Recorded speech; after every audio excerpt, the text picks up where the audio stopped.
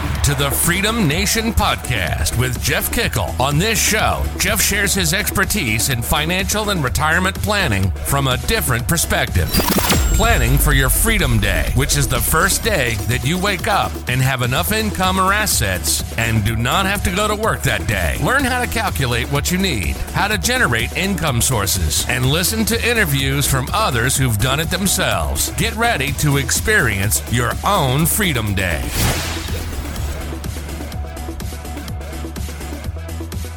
Hey, Freedom Nation, it's Jeff here once again, and welcome to another edition of the Freedom Nation podcast. And today, I've got Elizabeth Eiss on. So I met Elizabeth a few months ago through a networking organization online, and we just hit it off so well. And also, she really has an intriguing and interesting business that she went in, it was her freedom business that helped her get out, and she's helped others in the same process. So Elizabeth, welcome to the show, my friend. Thank you so much, Jeff. I am thrilled to be here today. And we had a great time the first time around. So it was one of those ones where you're like, you get done and you go, God, I wish I'd have recorded that. It was great. But we'll have the same conversation again and go even deeper. So, let's get started with your story. So how did you get to where you are today?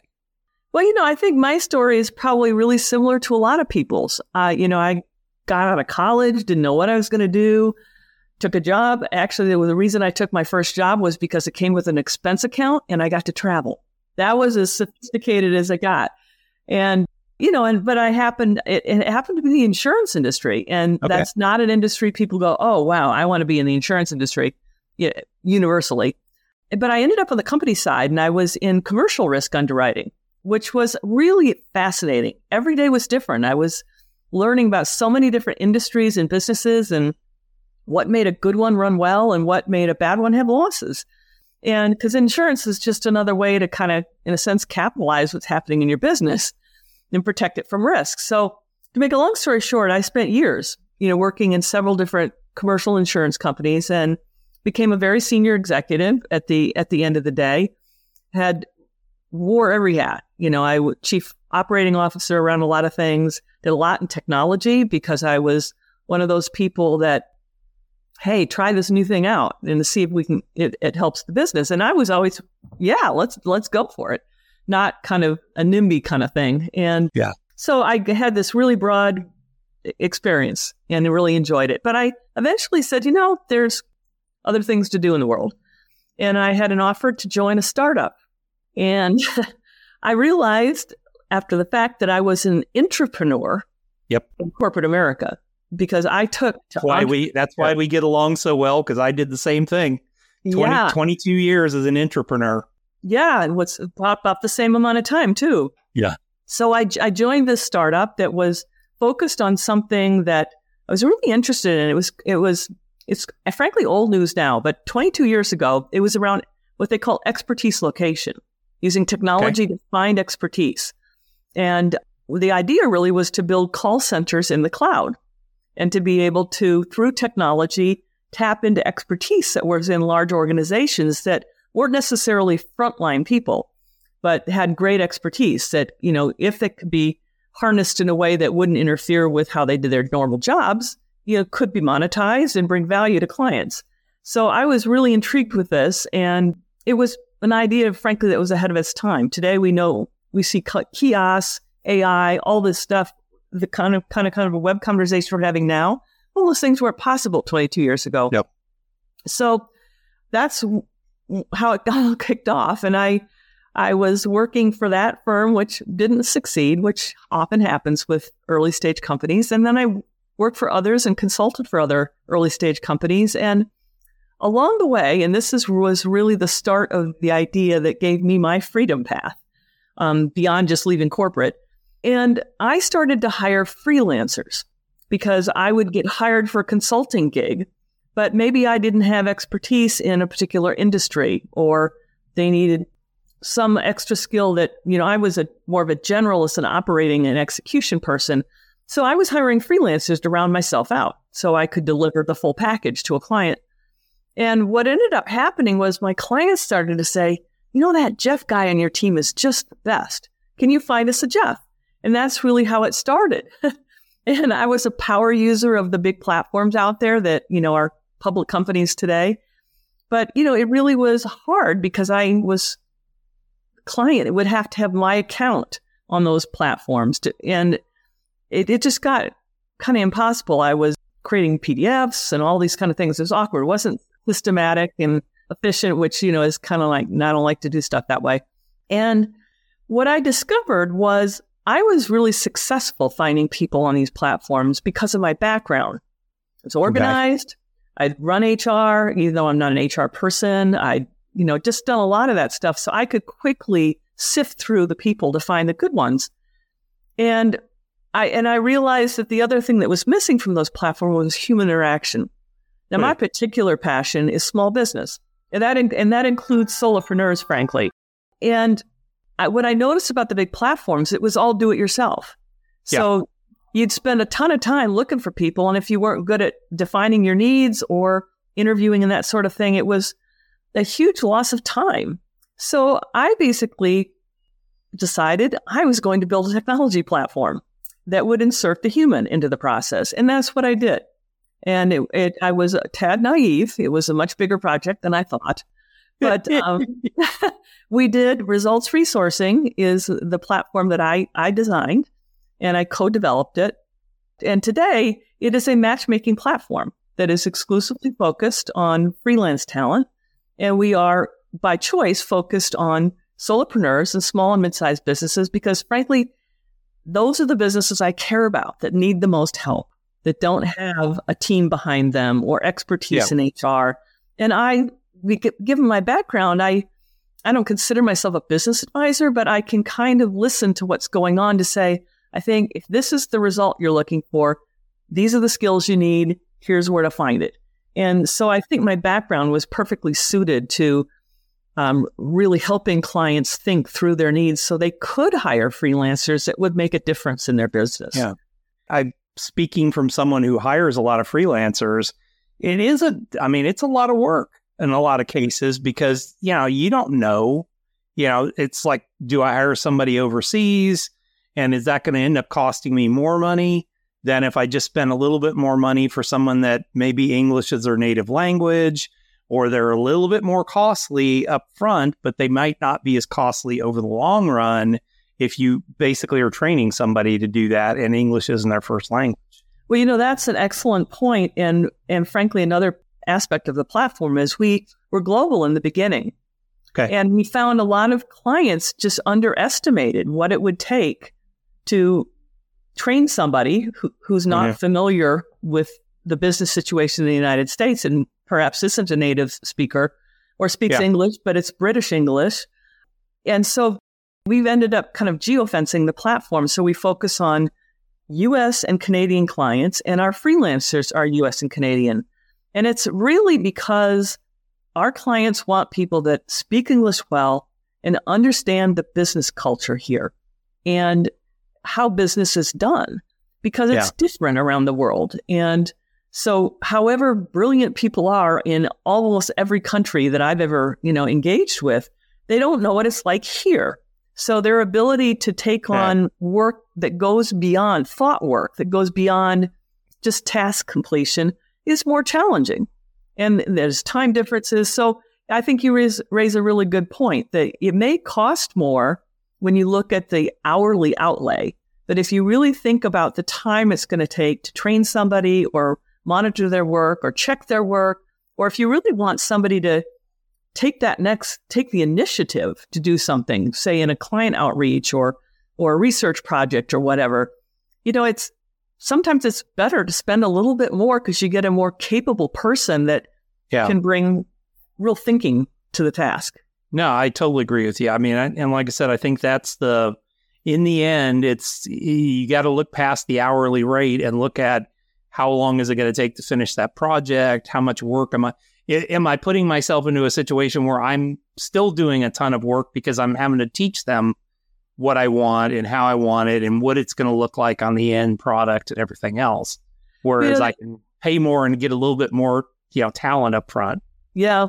Well, it's interesting, but in the United States, I hear a lot of people saying, oh, I'm just going to get an intern. And really, the same issues really apply there. I mean, however bright and willing they are, they don't have business experience. No. And so you're going to teach them all this stuff, and it's probably not the career they want, so they're going to leave. Yeah. And so while the cost is lower going in, but the funny part is, so I've hired a ton of interns over the years because we work with one of the local colleges. And so, if you get, if they come from a college, the college, if they're going to get credit and everything else, they usually will come with a list of this is what, and if you read that list, you can't just let them go willy-nilly do their own thing. They have to be, it is required by law that they're supervised and everything else. So you're putting yourself in for a lot of work for that free intern that you're getting, or that really low paid intern that you're getting. You have to be doing a ton of work, and you can't just dump them out there and say, okay, here's a project, get it done, or go get me coffee. No, the whole purpose of it is for them to learn. Yeah. And I think that the purpose, if you have to be committed to that purpose, it's not necessarily purely to benefit your business. You really want to help kids learn, and that's really valuable too. Yeah, that's just cheap labor for you. So, if somebody is sitting out there, so let's talk a little bit about the freelancer side of the business first. So if there's somebody out there, and maybe they're a cubicle warrior, they're getting up, going to work every day, dying just a little bit every day in that cubicle, and they start looking at, well, could I have a career as a freelancer? Could you talk a little bit about what it's like to be a freelancer, the types of people you're hiring or you're helping to hire through the process? Sure. And I think your question is really timely, especially, with COVID and work from home. I think more and more people, frankly, have at least started side hustles, trying things out, which I actually think is a great first step as a side hustle. Because what I find about, and I love your phrase, cubicle warrior, what I find with cubicle warriors, particularly ones that have had more senior positions, is they decide to leave corporate America and they think they have these amazing abilities, but they have never run a business. They have never done client development. They're used to getting an assignment from a boss, and there's just it's a whole new world, and they're used to being in corporate structure. So I think that's a big thing people need to think about. And I think the side hustle route is a great way to start, because you still have your income and you can test out your ideas. The other thing that I think is great tool for people that want to do that is to go to the platforms. There's tons of them. I mean, there's the big name ones like Upwork and Fiverr, and you can do a lot of research just by going on those and typing in the skill you want to offer. And you'll see who else is doing it, how they describe. Maybe there's reviews and things like that. You can see pricing. There's so much available to you to really check it out and see how people are packaging their services. So I think that's really important. And I would say I would point people probably towards platforms like Upwork, and there's many other, freelancer.com, guru.com. I mean, there's a lot. And I don't have a bias. It's whatever people want. But I mean, the average project value on a Fiverr is like $230. Yeah. And so you're not going to get a really lucrative role there. And whether you're on a Fiverr or an Upwork, it's really competitive. I mean, people who've been freelancing a long time are working, have built a business. So you're going to compete against that. So I think that it's just having your eyes open, and the more you can test it out with a side hustle, or to partner with somebody whose skills you complement, that's a good strategy too. Interesting. So those are just a couple of ideas, because at the end of the day, whether you're talking about an enterprise that's hiring through these platforms or you're talking about small business, they don't want somebody that's trying it out. They want somebody that's got skills that they can rely on. And so that's really, there's a commitment level when you're really hiring yourself out. I mean, if it's for a project, that's one thing. That's got a start and an end. But a lot of businesses are thinking about, frankly, a hybrid workforce. It's a solopreneur hiring someone that's going to be their partner as a virtual assistant or an executive assistant, a social media admin, stuff like that. They want that person to learn their brand, their offering, and to stick around. Yeah, I mean, I always say my main virtual assistant, Monica, I mean, her and I, it's a partnership. I mean, yes, she works for me, but basically I let her run completely the social media side of our podcast and everything else. And it is our podcast, not my podcast at that point. But that was, that was years of trust building. I mean, we worked together for almost 3 years now, and that's been years of trust building, and we built this brand together. Yeah. She's obsessive about listening to podcasts, so she's always bringing ideas to the table. You don't find that always. You've got to find that special person, and she had, frankly, zero experience starting with me, but she's just one of those people that actually can just get the ball going and figure it out. I pay her well for where she lives, but in comparison, I would pay a fortune here if I was hiring somebody to do that.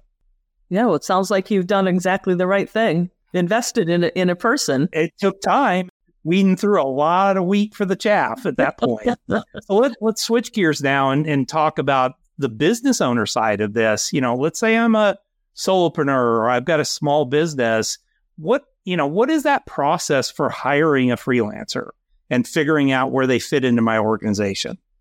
Well, I think the most important thing for the business owner, solopreneur, small business, is probably two things. One is recognizing the value of time. Every hour, if you say your hourly rate is, for just sake of conversation, $150 an hour, then every hour you spend, if it's on a client thing or something that generates value for the business, is well spent. But if you're spending it entering information into your CRM, or doing your own tech support work or whatever it might be, that's an opportunity cost. That's costing you $150 that isn't generating revenue for your business. So I think I really like clients to think about what the value of time is, because it's going to help them better decide what the work they should do. And then the second part of that is, and I say this often, every business has a back room. Solopreneur, small business, there is stuff that you need to do that no client's going to pay you to do, but it's necessary to run a business. And that's really where to look, because if you start tackling that stuff, that starts the freedom path. We've done this little value of time, ROI of time survey that we send out to people that inquire about working with us. And it's really simple. It starts with, what's an hour of your time worth? How many hours a week do you work? And then what percentage of that work week is spent delivering client value? And it calculates a number. And of all the people that have taken this survey, the average is 47% of the work week is spent on revenue generating client work. So the majority is on the back end, but people don't realize it because it's a couple hours here or there. And, so the second part of the survey is, well, all right, how many hours do you spend on invoicing, on frankly writing copy? If you're not a copywriter, that's not core to your business. It's a support task. So we go through a bunch of things and it calculates another number. And that's when people say, oh, I can't afford it, they're not thinking about the value of their time, because the hourly rate times the hours they're spending on the non-core work of their firm, if they can convert even a portion of those hours to value generating work, that pays for that freelancer. Now, of course, there's a leap of faith and it takes some time to get up and running, but it's proven time and time again that, look at that back room, and that's probably also the stuff you don't really like to do. And the cool thing about freelancers is you find the freelancer that loves to do what you don't love to do. And are match in heaven. Markedly better at it than you'll ever be in your life. Although we as entrepreneurs always seem to think that we could do anything and we're good at it. Yeah. Most of the time we suck at most of that stuff. I look at it from my own podcast. I mean, for the longest time, the podcast didn't make any money, but, and so, okay, I'm spending my time doing this. And the beginning, it was like, okay, well, I'll just do the podcast and then I'll do the editing and then I'll do the social media stuff and all that. And the best thing that I ever did was hire Monica, first off, who really took charge of the podcast. I have a team that does the social media side of it on part of it. I have a team that actually goes in, does the editing of the audio podcasts, and they post those and all that stuff. And I look at it and I'm like, okay, maybe I spend $1,000 a month total across the board. but all I have to be is the dancing monkey out in front. I mean, that's it. The one thing that I can't do, and maybe AI will do it for me, is I can, pay AI, or I can create AI to do the interviews too. But I mean, this is the one thing I have to do. And it's the one thing I love about it. And I despise every other piece of it when it comes to it. So I totally agree with you. Any advice for choosing that right person?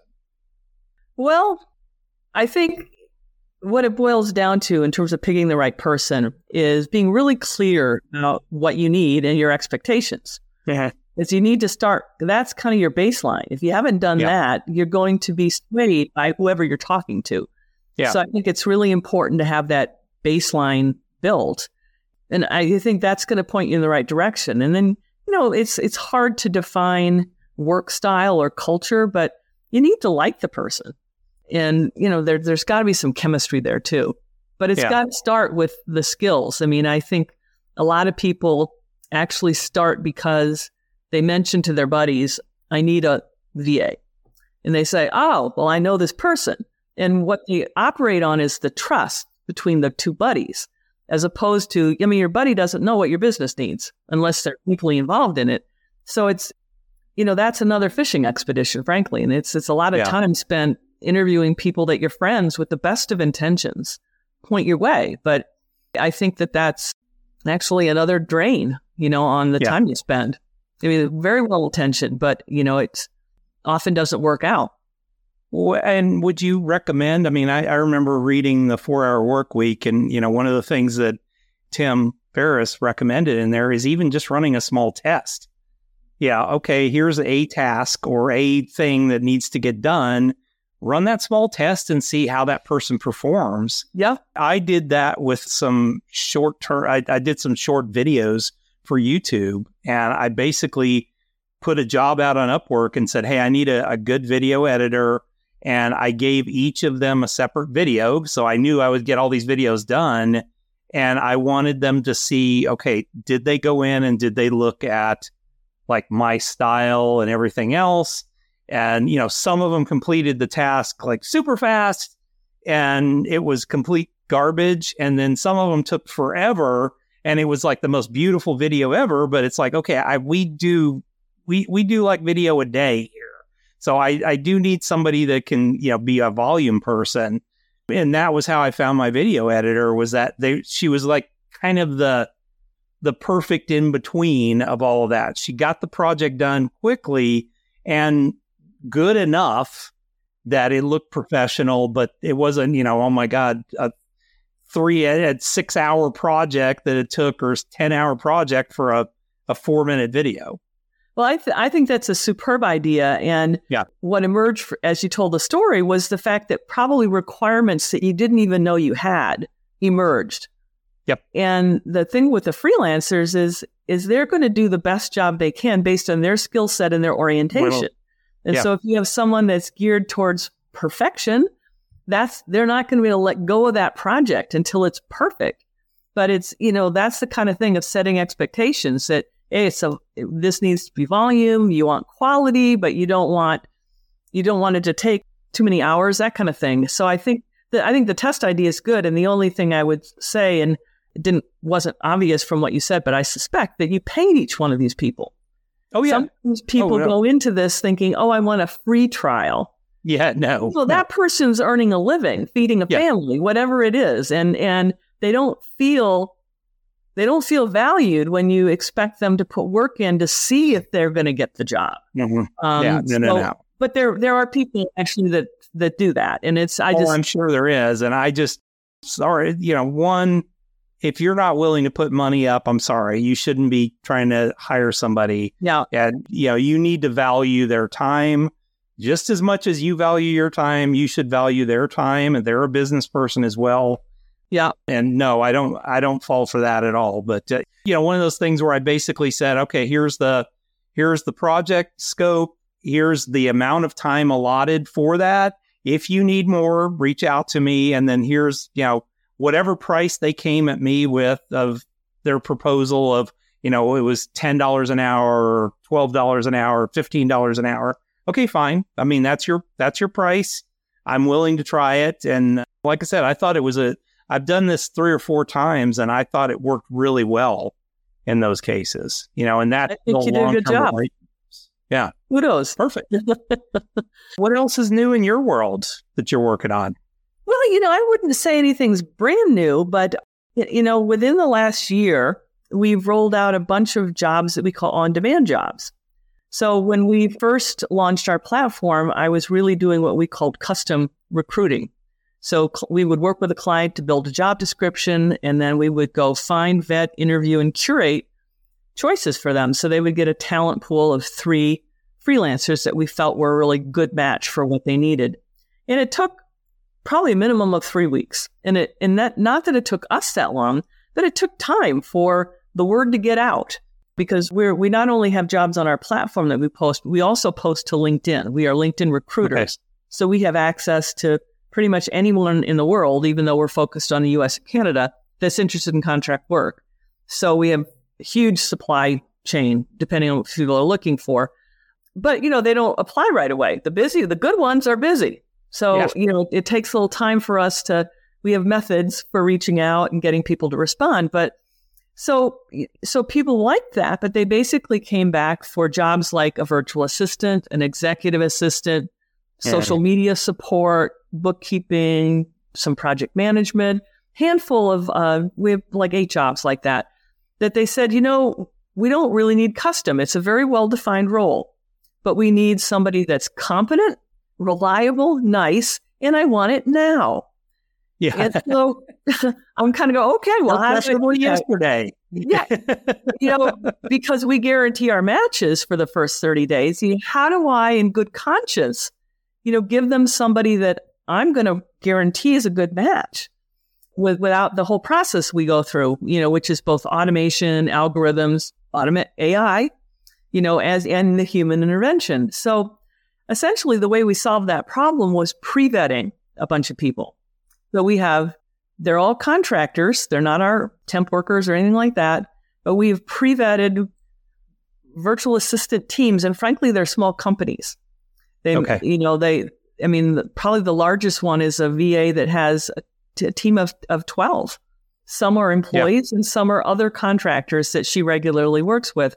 But we have a bunch of people like that we built relationships with. So we have basically a collaboration agreement that if I basically say, hey, Jeff wants this work done, and our work tends to be ongoing, not project, but here's a project from Jeff, and they see who you are, your LinkedIn profile, whatever, they see a job description, and I put it out to the people that I think are best suited to do your job.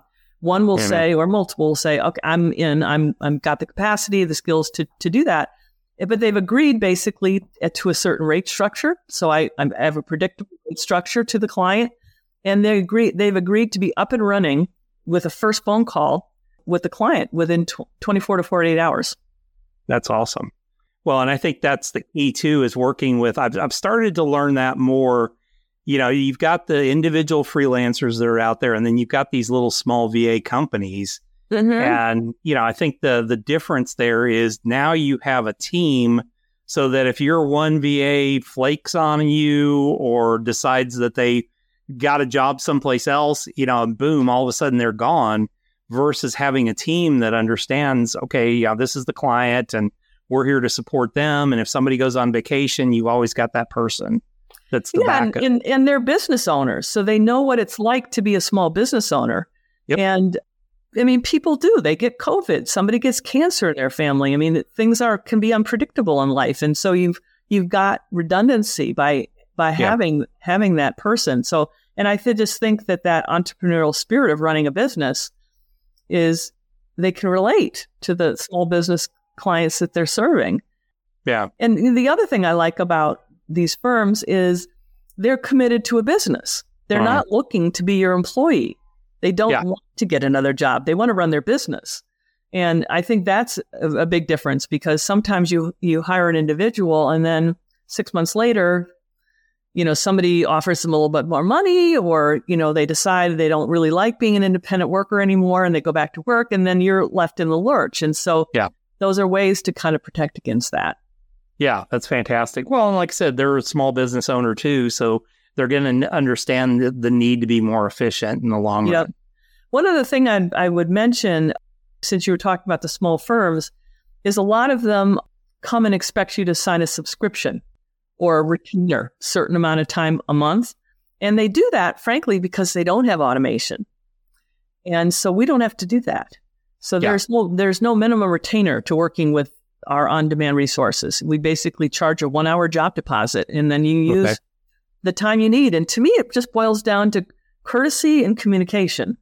Like, if you hired me, Jeff, you and I would be talking about what does next week look like. And maybe you don't need me next week. You're going on vacation. Fine. I can plan. I can work with the other clients. So, because a lot of people, they don't know how many hours they need. And it's claustrophobic to have to commit to a $1,500 retainer or X hours a week. And then you end up filling the time just like you would an employee. And it's like you lost the flexibility. I think of it as, you're starting to dump a bunch of crap that you probably should have just taken off your plate, period. Exactly. I use an acronym of IDEA. So identify what needs to be done, delegate what you can, eliminate what you can, automate what you can, and then anything else that's left over, you should be doing at that point. And that's what I've worked off of for years. And, it's like, why are you doing this task? Well, because we've always done it. Why? What's the purpose of doing this? Yeah. I had a great boss when I was with Fidelity that you would come to him and say, well, we need to get this done. Okay, well, why aren't you getting it done? Well, because they told us we couldn't do it. Who's they?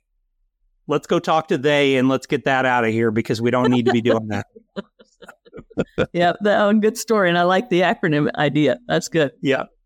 Well, great. Well, let's change gears here and talk about the Fast 5 questions now. You ready? All right.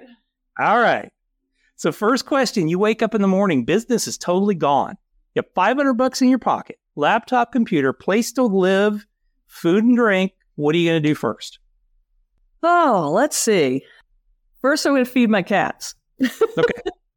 Good answer. Yeah. They are not going to allow much to happen without feeding. Yeah, if yours are like mine is, he pretty much doesn't let us get out of the house without feeding. For sure.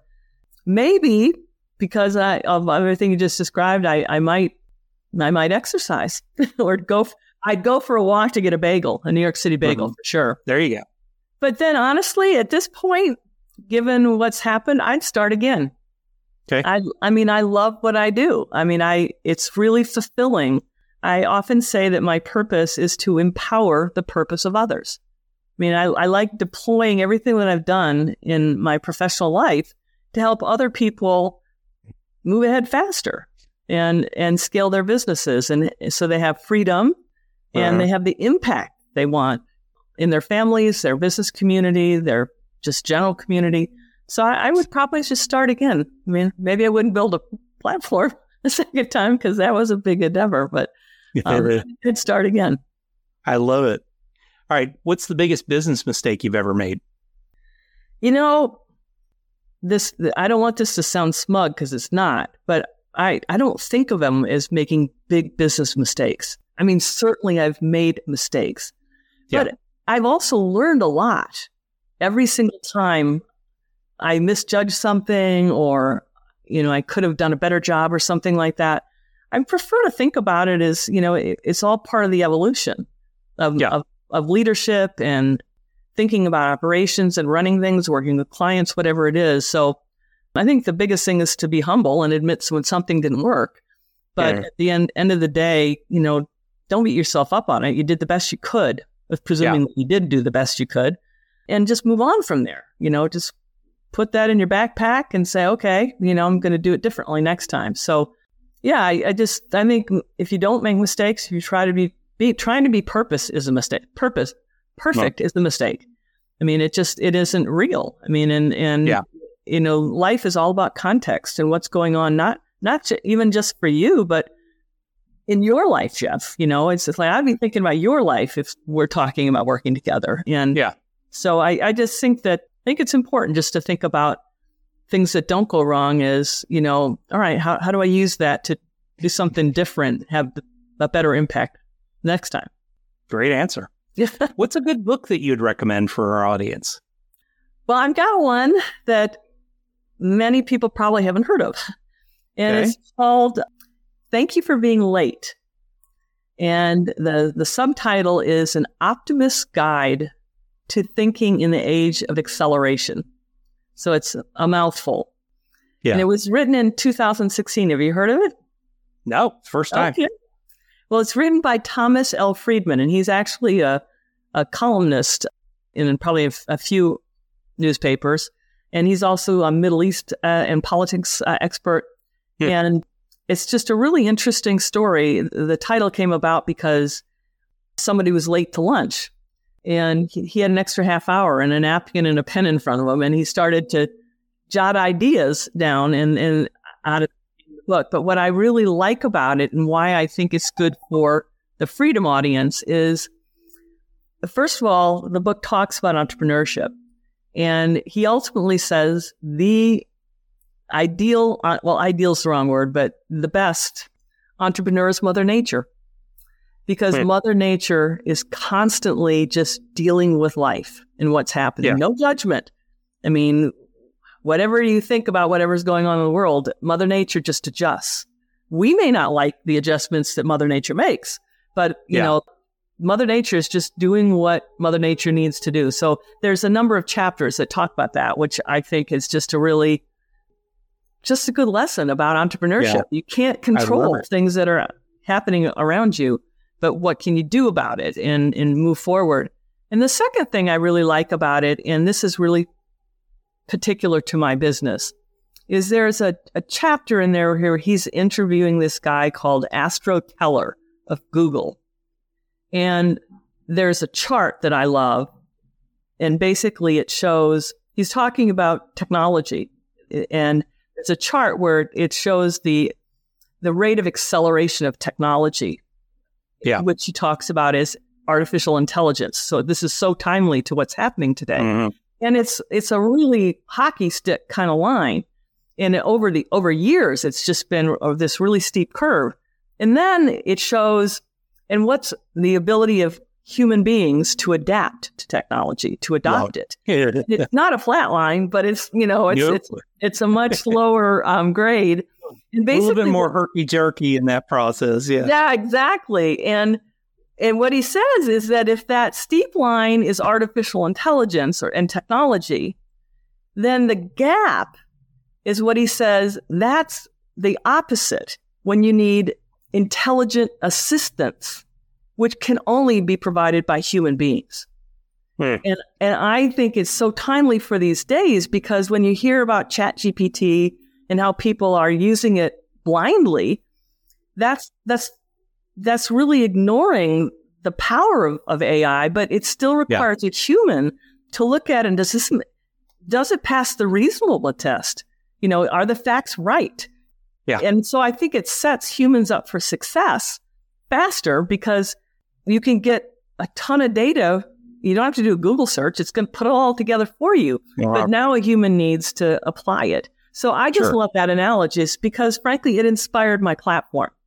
That's what we do by inserting humans into the process. We provide intelligent assistance to people that need to build a job description and hire freelancers.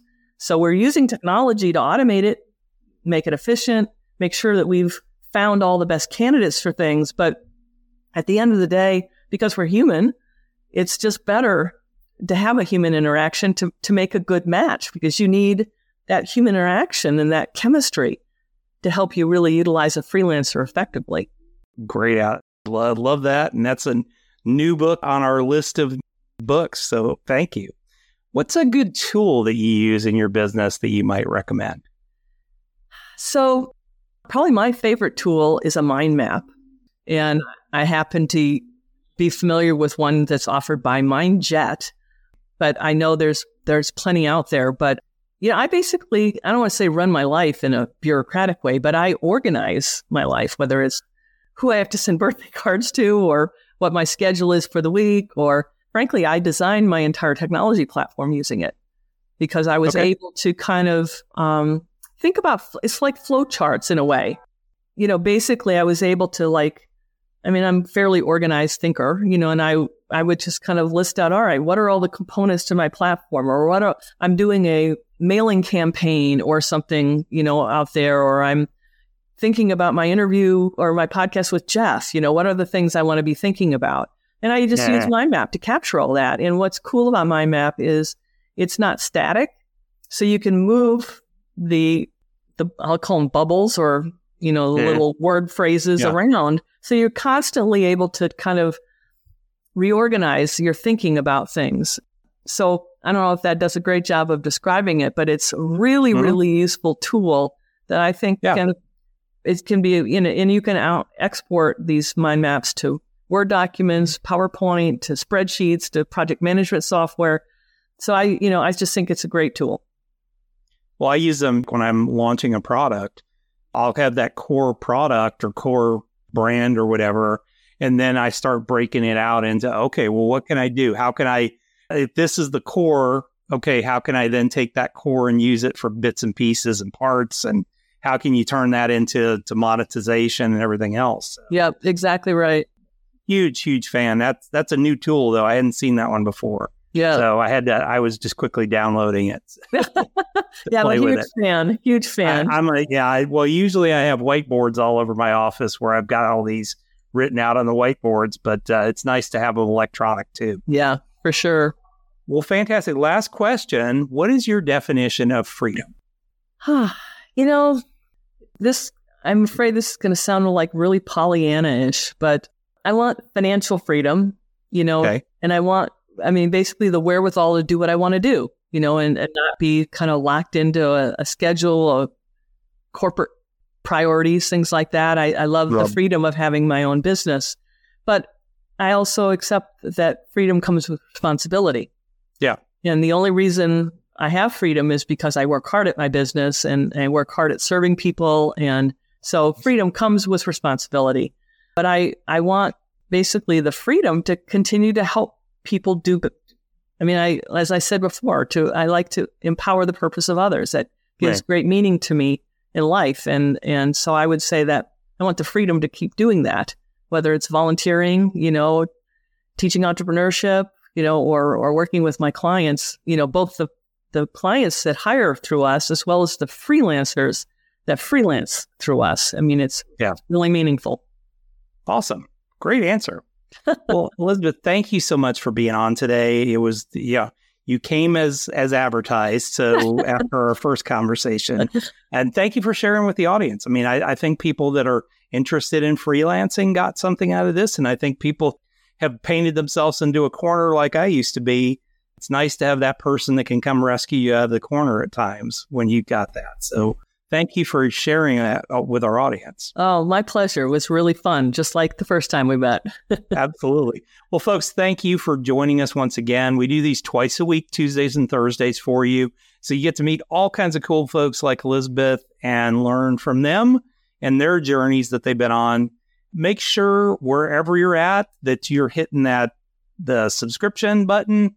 Make sure that you are sharing with us your thoughts and giving us that little up vote or 5-star vote when it comes to that. So thanks a lot, and we will see you guys back here the very next time. Thank you for listening to the Freedom Nation podcast.